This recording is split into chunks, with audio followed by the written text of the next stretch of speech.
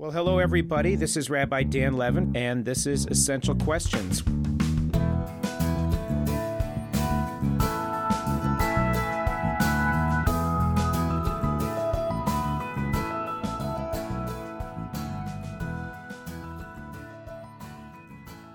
In the last several months, both Rabbi Elana Rabishaw and I have had the privilege of spending very precious days in the state of Israel since the war began on October the 7th with the horrific attack that resulted in the deaths of over 1,200 Israelis, the wounding of so many more, and the catastrophic events that have transpired since that time. There has been this tremendous sense of disconnect and anguish at the same time that we all kind of feel as we think about Israel.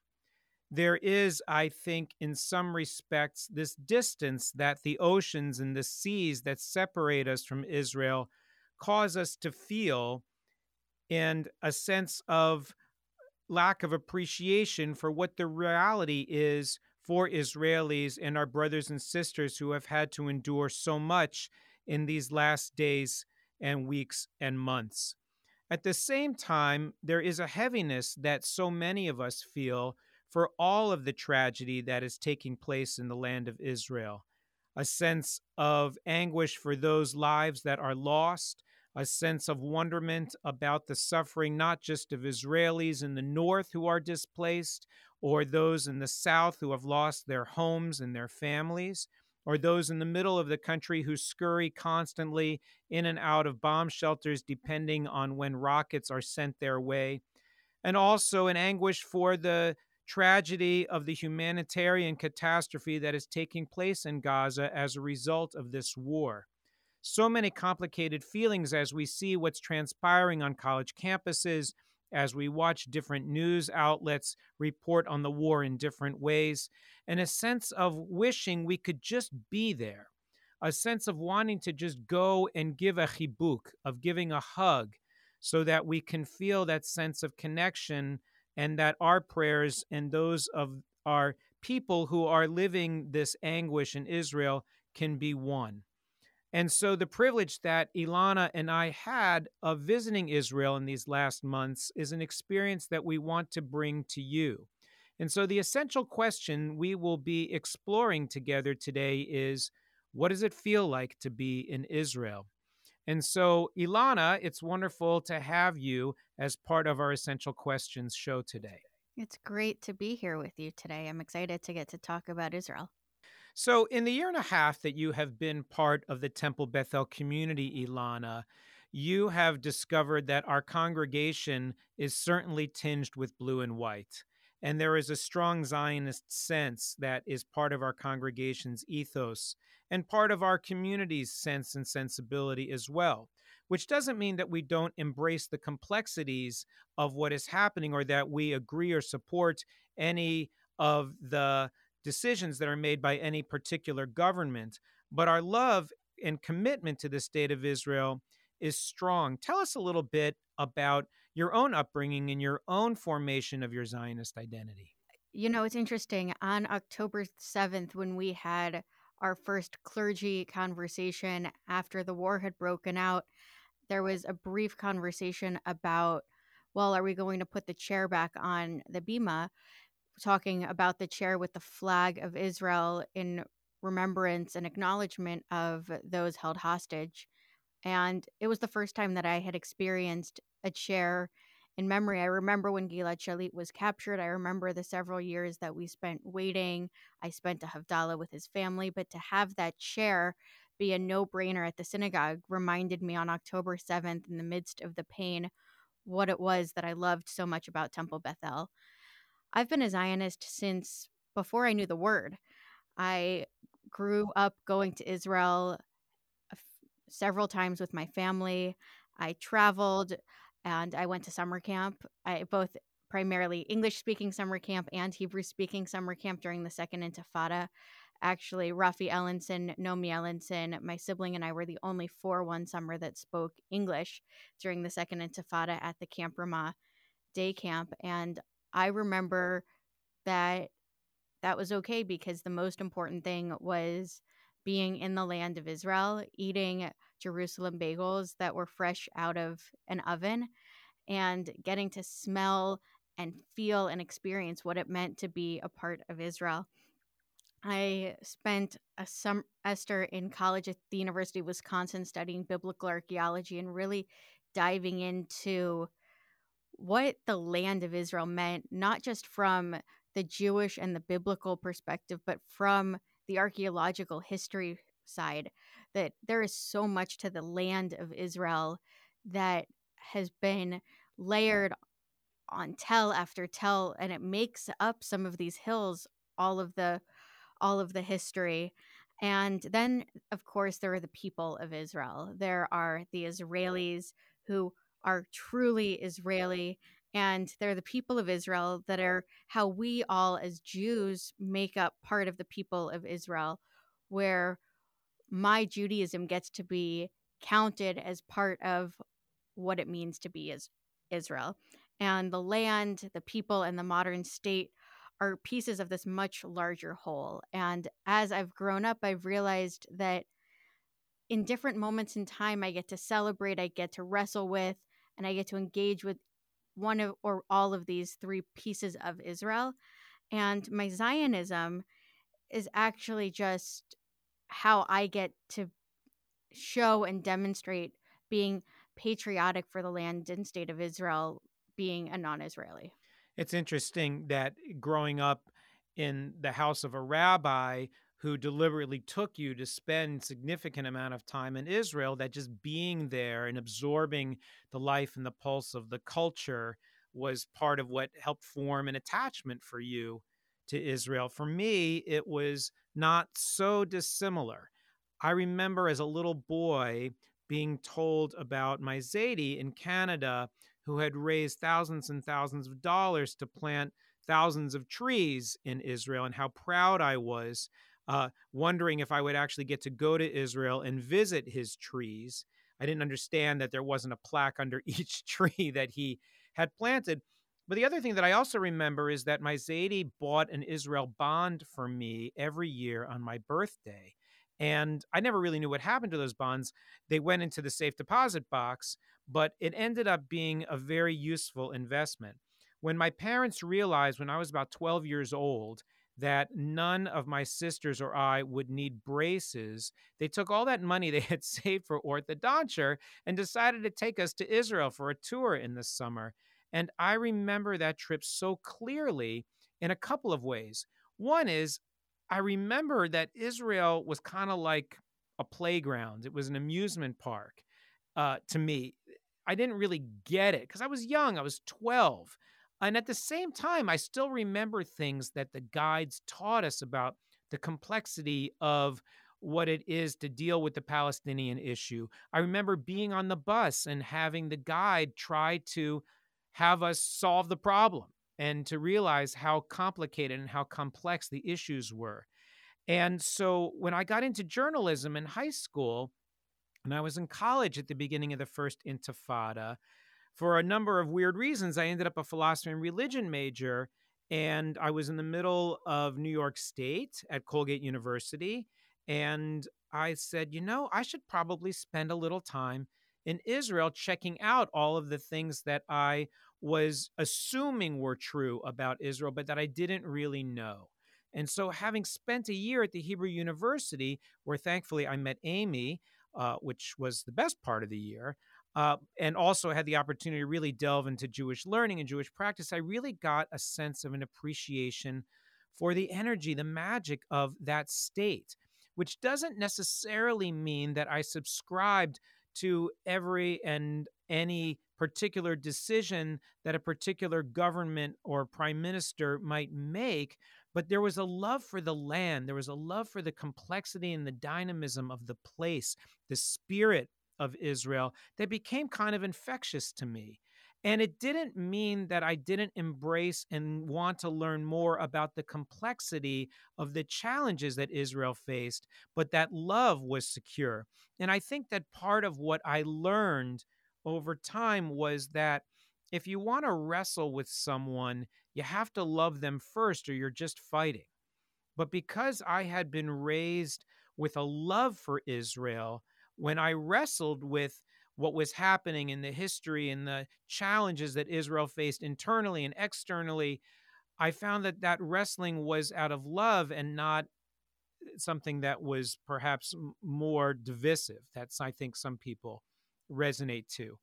So tell me a little bit, Ilana, as you were rolling through rabbinical school, what that was like with your classmates, and did they share the same love of Zionism that you did?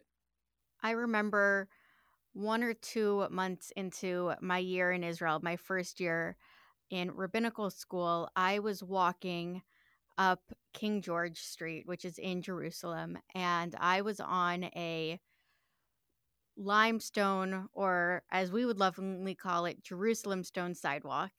And to my right was a concrete street with new taxi cabs and new cars and buildings that were up and coming. And to the left were old pop-up stores, but that had modern amenities in them. They had signs that said, "You can buy an Apple iPhone here," or "You can buy wine in this store." And I couldn't help but think back to any time I was wrestling with Israel during that year, how magical that moment on that sidewalk was.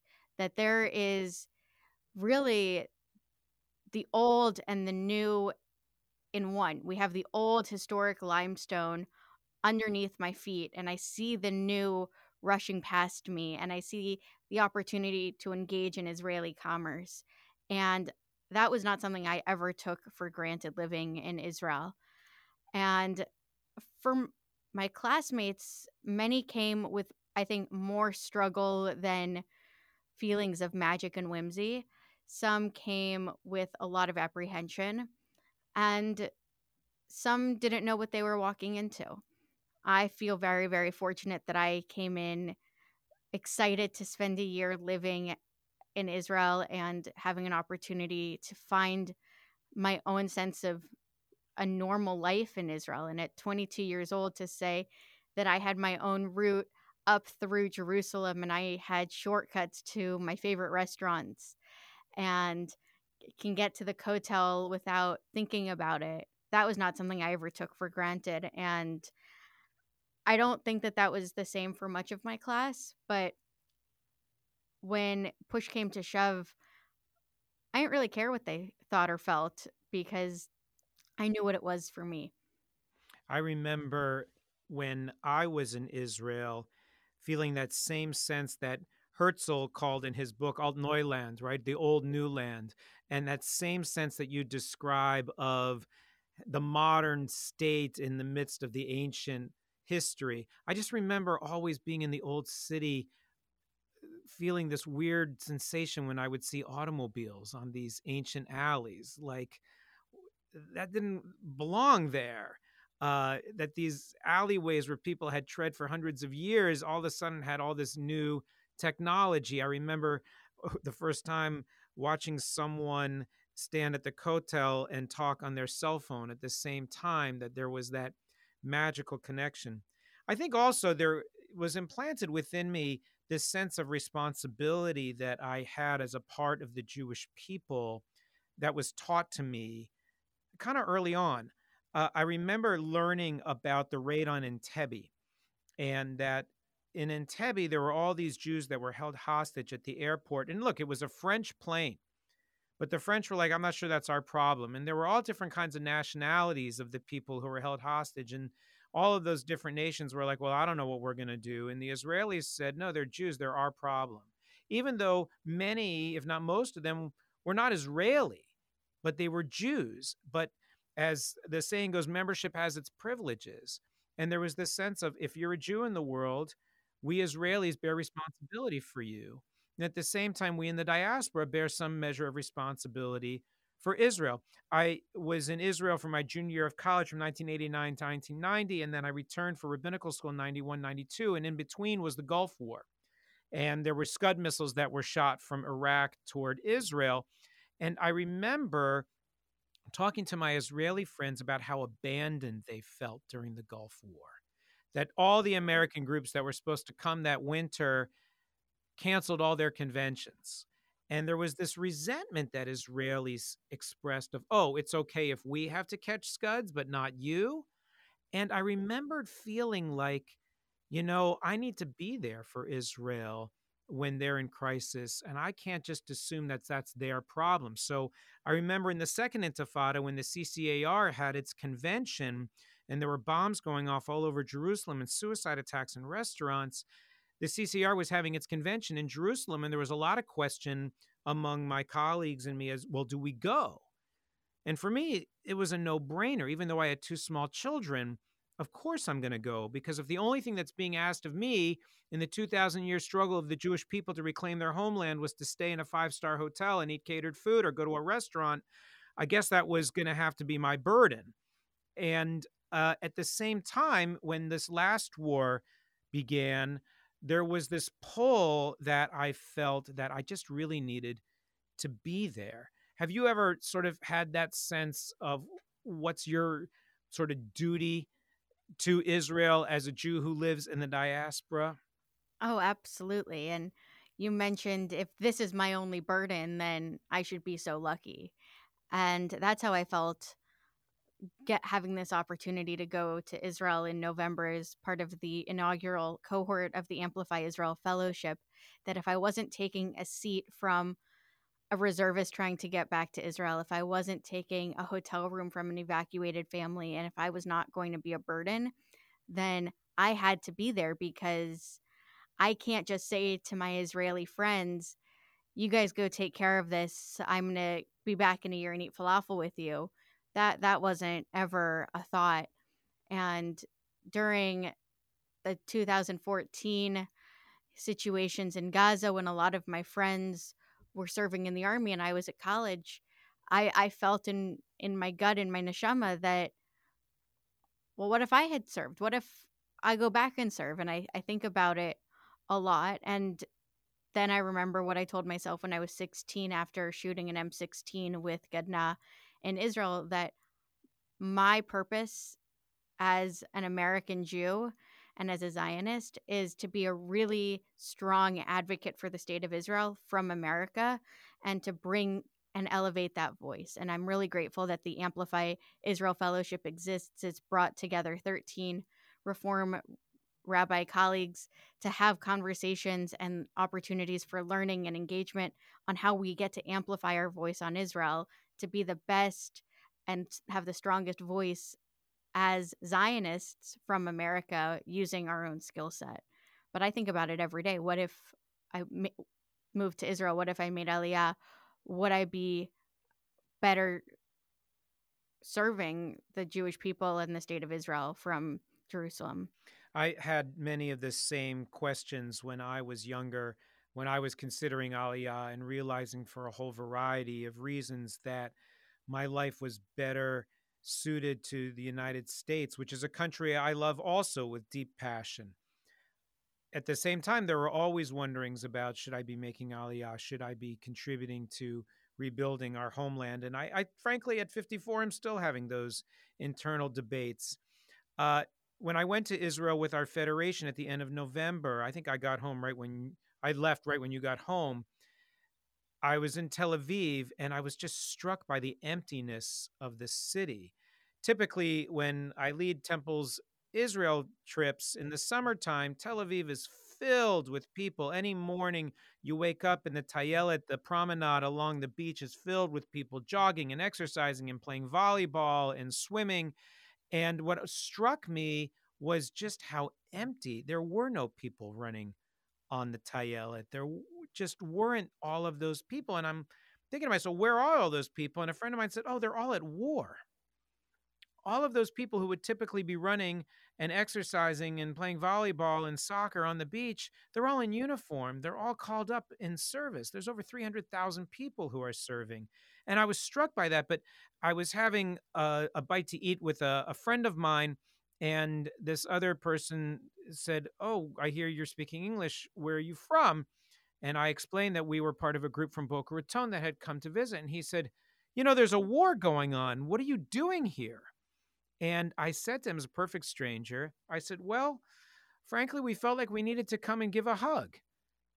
And he looked at me and he said, I could use a hug. And I gave this perfect stranger a hug on the streets of Tel Aviv because it was more than just two individuals embracing. It was a sense of the shared collective peoplehood that we sometimes take for granted. So you can tell us maybe, Alana, a little bit more about what drove you to apply for this fellowship, and then tell us maybe what it felt like when you first arrived in Israel, when you got off the plane in those first few hours and days that you were there. So, this fellowship was announced at the Recharge Reform conference in New York City at the end of May, beginning of June, that you and I were at together. And I remember I was around you and I was around a number of colleagues that are just a little bit older than me. And they all said, well, you're going to apply for this fellowship. And I looked at them. I said, I'm just finishing my first year in the rabbinate. I feel busy. I feel overwhelmed. I feel like I want to do well at my job. Can I take a breath? And very lovingly, one of my older colleagues said, nope. I mean, you can, but you're going to apply for this fellowship anyways. And I took a deep breath and I thought about what this fellowship was. And it's an opportunity for 13 rabbis who are in their first 15 years of their rabbinate to come together and have conversations about how to strengthen their Zionism. And as I flew from New York back to Florida, I realized that more than anything, that's what I needed. I needed to be around Reform colleagues who were not only willing, but eager to have the conversation about how we get to amplify our voice on Israel and how Israel gets to be a stronger part of my rabbinate. And I can tell you about that first moment of landing and seeing the empty airport. I can tell you about walking through Ben Gurion Airport and seeing the posters of the hostages that, if you're on Facebook or Instagram or on many of the news sources, you can see. But I want to tell you about the story of my first dinner. And my first dinner in Israel was in Tel Aviv. It was with my friends Shani and Onit. And they asked a similar question to the random stranger. Why are you here? Actually, they didn't say why. They said, thank you for being here. And I looked at them and I said, of course I'm here. Like, why wouldn't I be here? I have to be with you. And I was thinking about in those first few days that everybody was trying to do what they could to help. You said there are 300,000 reservists, which, if we were to translate that to American numbers, that's about 10 million Americans joining the reserves. And we heard from Dean a few weeks ago here at the synagogue, and he's the spokesperson for the Israeli police, and he wanted to join the reserves. And his boss said, you are the only spokesperson for the police. Your service to the state of Israel has to be doing your job. And so my first night in Israel, I was with two of my friends who did not join the reserves. Shani said, listen, I'm over 40. If I were to go back to the reserves, I could go into uniform and they'd have me packing boxes, which is perfectly helpful. But I know that I would be more helpful doing something a little bit different and volunteering as a civilian. So what she did, like so many of our Israeli brothers and sisters, is she had spent the day driving from Tel Aviv down to the south outside of Gaza. And this is before any of the hostages were released. And this was when sirens were going off several times a day. And in the south by Gaza, there were no shelters. But she and many other strangers spent the day picking cauliflower. And they were doing that because one of the things that Israel needs right now are people physically tending to the land, because these crops needed to be harvested and there were suddenly nobody to do that job. And farming, it's a familiar part of the Israeli experience, dating back to the Chalutzim, this first wave of Israeli pioneers who came to Israel before her establishment and knew that the key to building a successful state was taking care of the land. And farming it and agriculture 100 years later are still a very vibrant part of the country. But Shani isn't a farmer, and neither were the people that she was with that day. And when I was having dinner with her, And she was telling me about picking cauliflower with strangers and then laying down on the ground when they heard alarms and covering their heads, and then driving back up and showing me the calluses on her fingers. I thought to myself, there is nothing more patriotic than spending hours in the car to go pick cauliflower to make sure that the land of Israel is still physically there for the next wave of Israelis and Jews in 100 years from now. And that was my takeaway from that first day. That was that even in the quiet, even with the pain, it's all going to be okay because people are doing exactly the jobs that they know they can do to support the land right now. I had a similar experience when I flew to Israel. We got in the morning and got out of the airports, which, again, as you described, was eerily quiet and empty. And as you walk down that big ramp that leads into the immigration hall and the customs hall, there's all of the signs of the different hostages. Thankfully, I was there a couple of weeks later. We were there in the midst of the pause. Thank goodness there were no red alerts while we were there. And some of the hostages were being released while we were there. And we saw little gaps where, thank God, somebody had come home. But as soon as I got to the hotel, I literally threw my stuff in my room and jumped in a van with a couple of other friends. And we drove to a produce processing plant. Typically, they said at that plant there would be 60 people working. And when I was there were only 15. And our job was to prepare heads of lettuce for packaging. And amazingly, what was sad, well, first of all, I don't really know much about pruning heads of lettuce, though I was getting the hang of it a little bit by the end, but that the lettuce was pretty wilted because there had been no one there to really help it get packaged when it was fresh. And I remembered feeling sad that Israelis are going to go to the supermarket and they're not going to be buying fresh lettuce because those days were over. There wasn't anybody there to prepare that produce. When you arrived and in your program, did you encounter or deal with the hostages and the whole situation around, which has become its own cause in Israel, the families of the remaining hostages, those who have been released, those who unfortunately discovered that their loved ones who had been held hostage were declared missing or dead? What was your experience in encountering that sort of hostage square by the Tel Aviv Museum and maybe some of the families you encountered? On my first day in Israel after dinner, Shani and Onit walked me to Dizengoff Square, which is often this hustling and bustling part of Tel Aviv. And it's a square in mourning right now. There are countless memorials for people that are missing, people who have lost their lives. People were singing, people were just sitting there to be with their loved one who is missing. And at one point, I looked at their wrist and I said, "Oh my God, were you at the Nova Festival, the music festival in the South on October 7th?" And they said, "No, no, no. One of the things that the Family and Missing Hostage Forum, one of the big organizations in Israel, is doing is they have created these bracelets that Israelis are wearing to remember all of the hostages. So the bracelet says, until they're all here, we are all still there.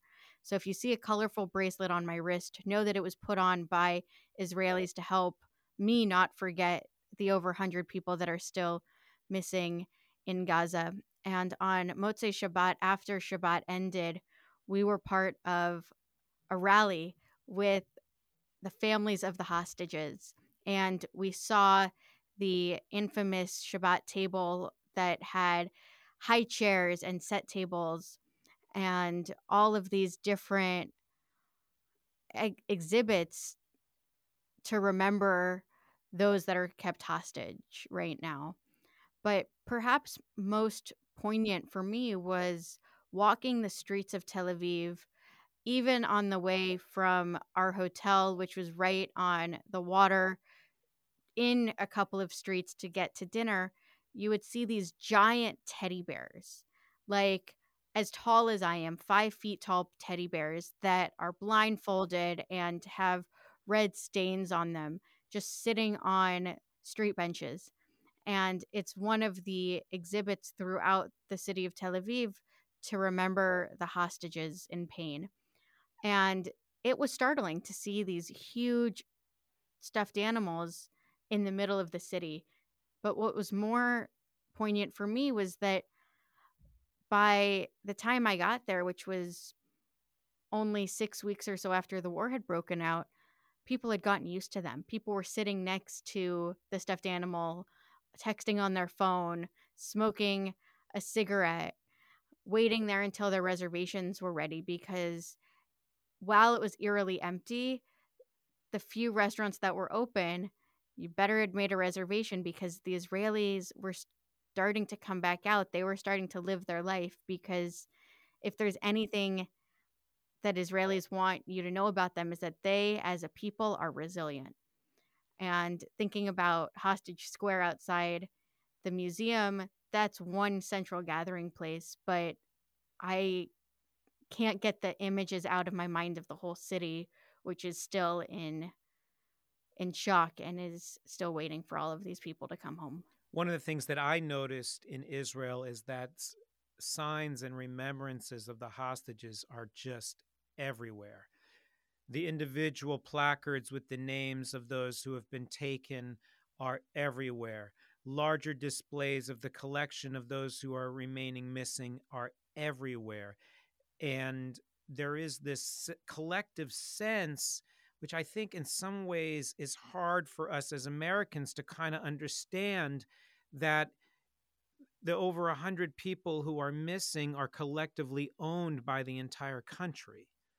And it may not be one's individual family member who is missing or held hostage, but everybody knows somebody whose son or father or loved one has been taken captive, or was taken captive and thank God released, or who lived on one of the kibbutzim that was attacked, or God forbid were killed at the Supernova Festival. One of the things that has gotten lost, I think, in all of the coverage of Gaza is the real terrible set of circumstances that are taking place on Israel's northern border. One of the things that I think is not reported well is the impact on Israeli civil society of what it is to be fighting a war essentially now on more than one front. There are over 250,000 displaced people in Israel. And that's an astounding number of internally displaced people. It doesn't get a lot of play because, frankly, Israelis are being really good at taking care of their own in extraordinary ways. Our group went to Boca Raton, South Palm Beach County's sister city, Zichron Yaakov, which is north of Tel Aviv. And there is a well-known high five-star hotel called the Artists Hotel, which typically is where it's expensive to stay. And there's a moshav from the northern part of Israel that now lives in Zichron Yaakov at this hotel. So imagine, those of you who are listening, that mom, dad, and 2 kids have been displaced from their home. They don't have their things. They don't have their schools. They don't have their regular routine. But for week after week, they are living in a single hotel room with no privacy, with no separations. And it's amazing because Israelis have stepped up to take care of their own, but it's not like that's easy living. Sure, it's a 5-star hotel. They're not living in a squalid camp and they're not living in tents, but it's still really difficult. And I was struck by how proud Israelis were that they were taking care of their own. One of the things that our group did when we were volunteering was to visit Temple Beth El's sister congregation in Modi'in, Kilat Yozma, which has adopted the survivors from Kibbutz Nir Oz in the south, which was absolutely devastated in the attacks and lost, I think, a quarter of the members of the kibbutz. And it's going to take years to rebuild the kibbutz. And so there is a city in the southern part of Israel called Kiryat Gat, and the members of the kibbutz are being resettled in these apartment buildings. And Kilat Yozma, as an Israeli congregation, has adopted these people and has taken on themselves the responsibility of outfitting their new apartments because they have nothing. And if you think about all what it takes to start life in a new apartment, you need a broom, you need a mop, you need a power strip, you need a space heater, you need saran wrap, you need tinfoil, you need all of these basics. And so we spent an evening packing up these boxes so that they would have little care packages to help them outfit themselves in their new apartments. And there was this amazing pride that Israelis expressed that they were doing what they needed to do to take care of their own, but that didn't make that task any less significant or arduous for those on either side of it. Can you tell us a little, Ilana, about what kinds of volunteer elements were part of your trip? Definitely. And before I do, I want to just go back to what you said about the North not being talked about as much. We spent not enough time in Jerusalem for somebody who loves the city of Jerusalem more than pretty much anywhere. But we did go to Shalva, which is an organization that helps families with children who have disabilities. And they have an entire floor that is almost a dormitory style that has been turned into a place for evacuees to live. And in addition to that, they showed us their storage rooms.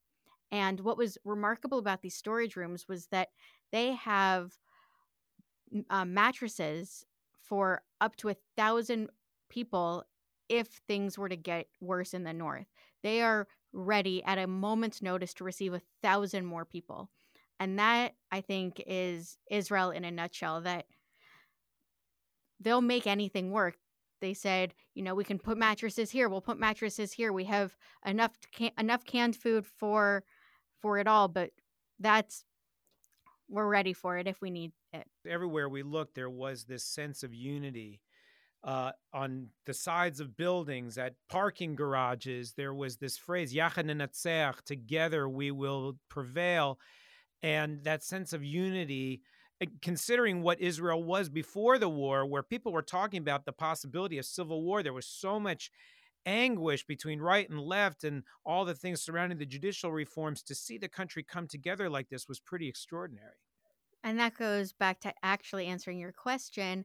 Achim Leneshek, or the Brothers in Arms, who were leading some of these big protests before October 7th, on October 8th, they took over an entire exposition hall in the basement and used it as a place to gather donations of new hats, new t-shirts, electronics, pets, supplies, everything you could possibly imagine.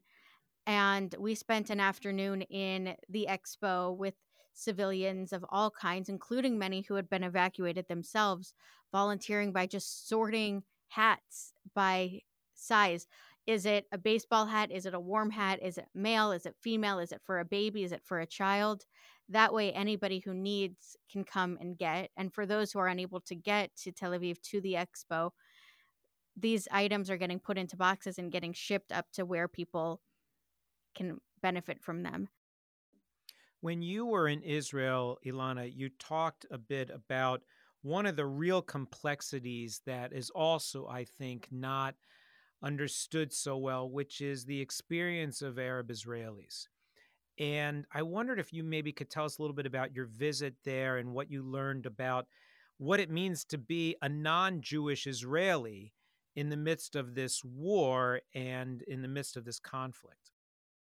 So one of the things that I was perhaps the most anxious about when it came to going to Israel on this mission was that everybody kept saying, this trip will be unlike any other time you've spent in Israel. And in many ways, that was true.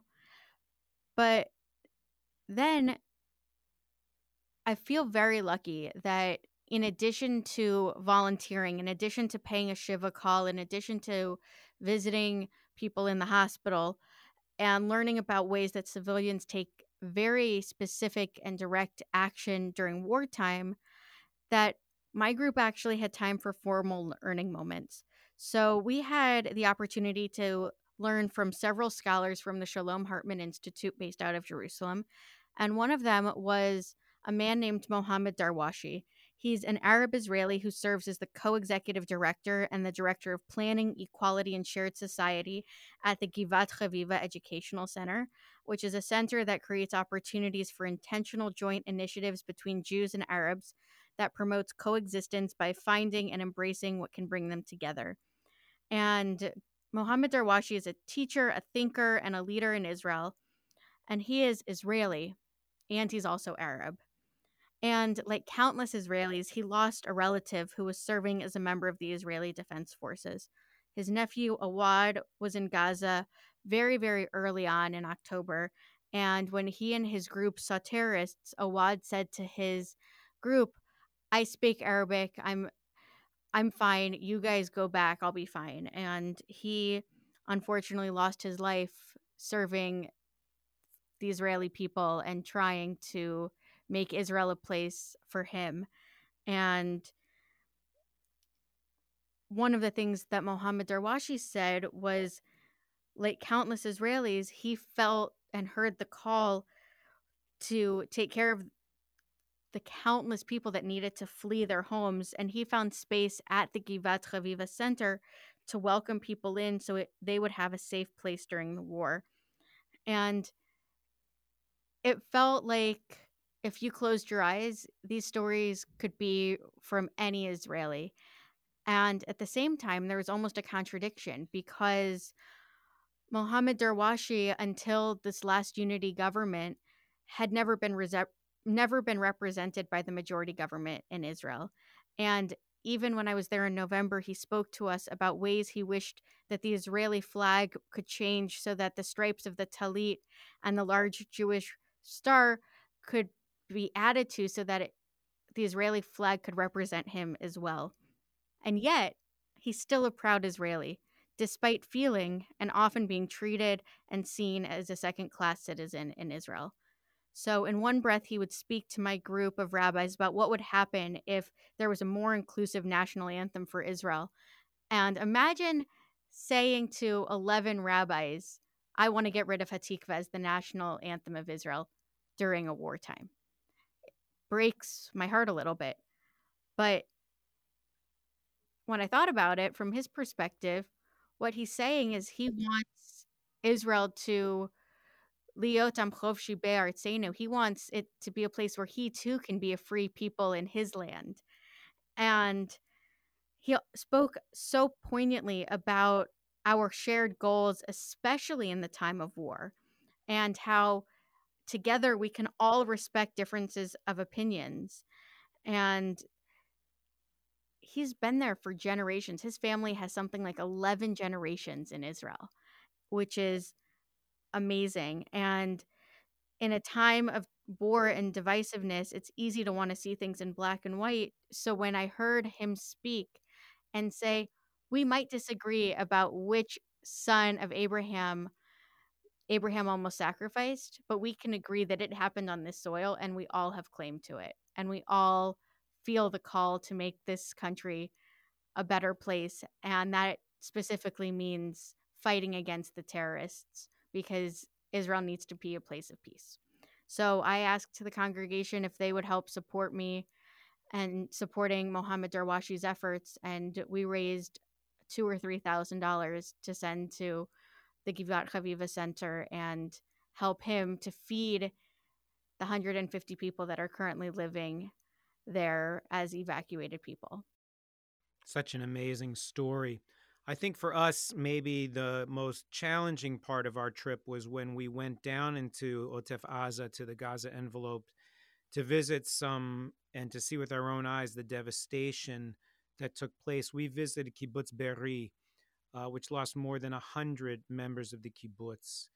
And what was so difficult was to walk through this beautiful place. People would ask, well, why would you want to live down there? And the answer that they give is, why wouldn't we want to live down here?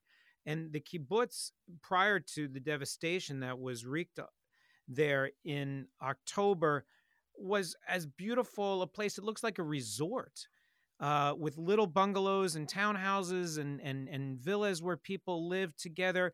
Oftentimes, you would have members of the same family, two brothers or sisters, who literally live next door, raising their children together as cousins and as one family.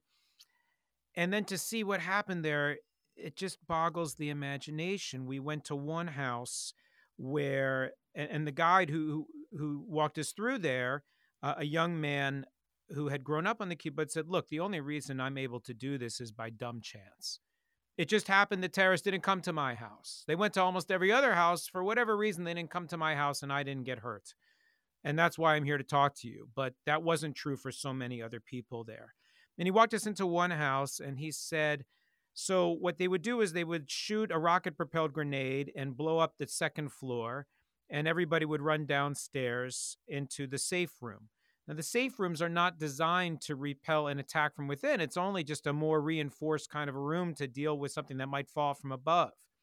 And what they would do in this one house is they would roll a tire into the front of the house and light the tire on fire so that it would create this toxic smoke and light the house on fire, so that the family had no choice but to flee. And this family of two parents and four children scurried out the window of their safe room onto the lawn where the terrorists were waiting for them. Two of the kids ran and somehow managed to get next door to their uncle's house, and two were running with their parents, and the terrorists captured them, and the parents fell on top of their children to protect them and shield them, and all four died together on the lawn outside of their house. We went to another house also similarly burned, where a young woman had been, she was 13, with her mom and her dad in the safe room, and the doors to the safe room aren't bulletproof. And so both of her parents were wounded with 5 bullet wounds each in their abdomen from shots being fired into the safe room. And they're playing the recordings from the community's WhatsApp where she's reporting, "My mom and dad have been shot. We're in the safe room. Come help." And they're shooting through the window. Come help. They've thrown in a grenade. Come help. And the safe room in the house is her bedroom, because it's not like you use a safe room. It's someone's room. And she is reporting in these recordings as a 13-year-old of trying to help her parents survive this attack. And you can hear the gunfire in the recordings. It was just devastating to walk through the remains of that place. And then we went to the city of Ofakim, where this very well-known story of Rachel Edry took place. Her son, who is a police officer and a former commando, woke up and heard the war and scurried into the streets, and there were people who had been killed on either side of the street. And it turned out that he saw that the terrorists were holed up, or 5 of them were holed up in a house, and he says, "Oh my God, that's my parents' house." And he assumed his parents were dead, but then they learned that they were being held by these 5 terrorists in the house. So his mother's diabetic. And so the police managed to kind of get onto the front porch and into like the front of the house. But then there was sort of a barrier between the foyer and the terrorists who were on the stairs, and they had their parents sort of held prisoner upstairs. And the mom said, "Listen, I need my insulin. It's downstairs in the kitchen. You got to let me go downstairs and get my insulin." And so one of the terrorists took a grenade, pulled the pin, and held it over her head and brought her downstairs, because if the police would have killed him, he'd have dropped a grenade and that would have destroyed the whole house. And so she took her insulin, and then she said to the terrorists, "You must be hungry. I made cookies last night because we were having company. Do you want cookies?" And they said, "Yeah." And she said, "And how about some Coke Zero?" And they said, "You have regular Coke?"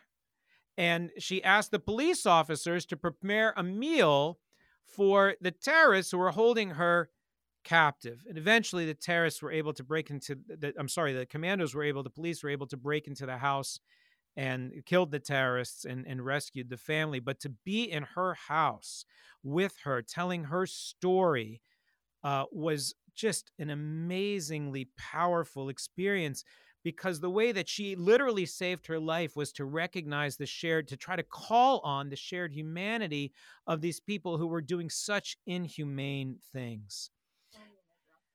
Only in Israel. So Elana, tell us, as we get ready to conclude, What did you bring home from your trip? There are two stories of hope that I brought home from my trip that carry with me, that I carry with myself as I think about what it means to be an American Jew thousands of miles away from Israel during wartime. And the first was a man from Be'eri who I met towards the end of my first day when I went to the Sheba Medical Hospital. And imagine the end of a first day of a trip. We were starting to get a little bit kvetchy because it was starting to get late and we were in a hospital and we were looking at each other like, really? You're going to put all 15 of us in one hospital room? Like, really?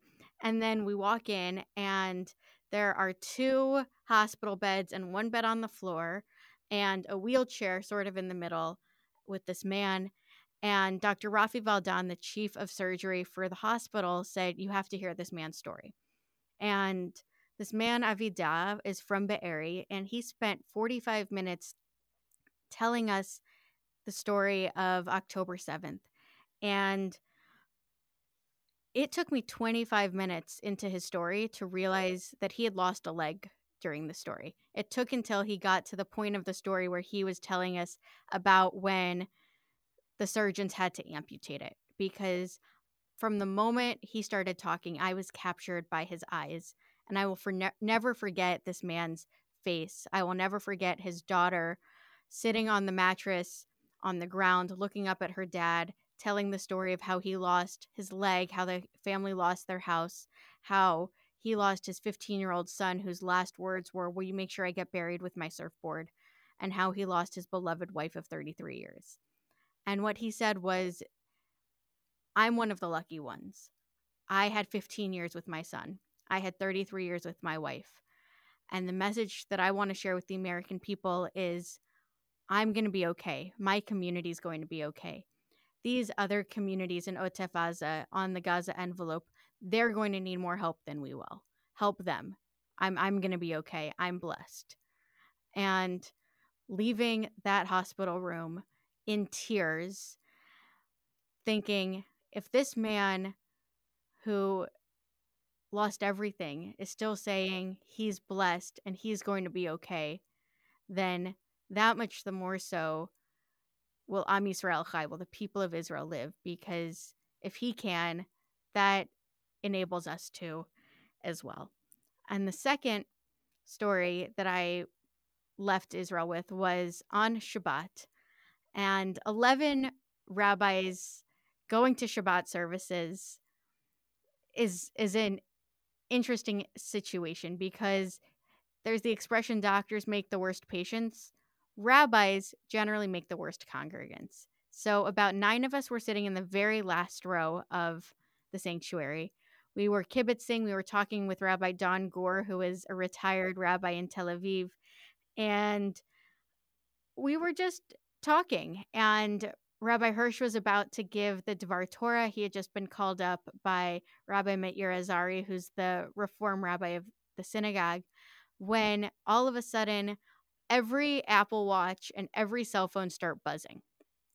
And we all had the same app, which gives you a 3-second head start before you hear a siren. It was just about 6 o'clock in the evening, which we had been told is one of Hamas's favorite times to throw rockets because they like to make it on prime time. But I never actually heard the rocket for that siren. I just heard it vibrate on my phone, on my watch. I heard my watch vibrate. I saw everybody's phone light up, and we left the sanctuary. And if you know anything about Israelis, you know that lines are not really something they're good at. But somehow all 200 people in that sanctuary managed to make it down 2 flights of stairs and into the safe room. And we did so in the 75 seconds we needed to before. Fortunately, this rocket was vaporized by the Iron Dome, but a couple of days later, there was a rocket that didn't. So we made it into the safe room on time.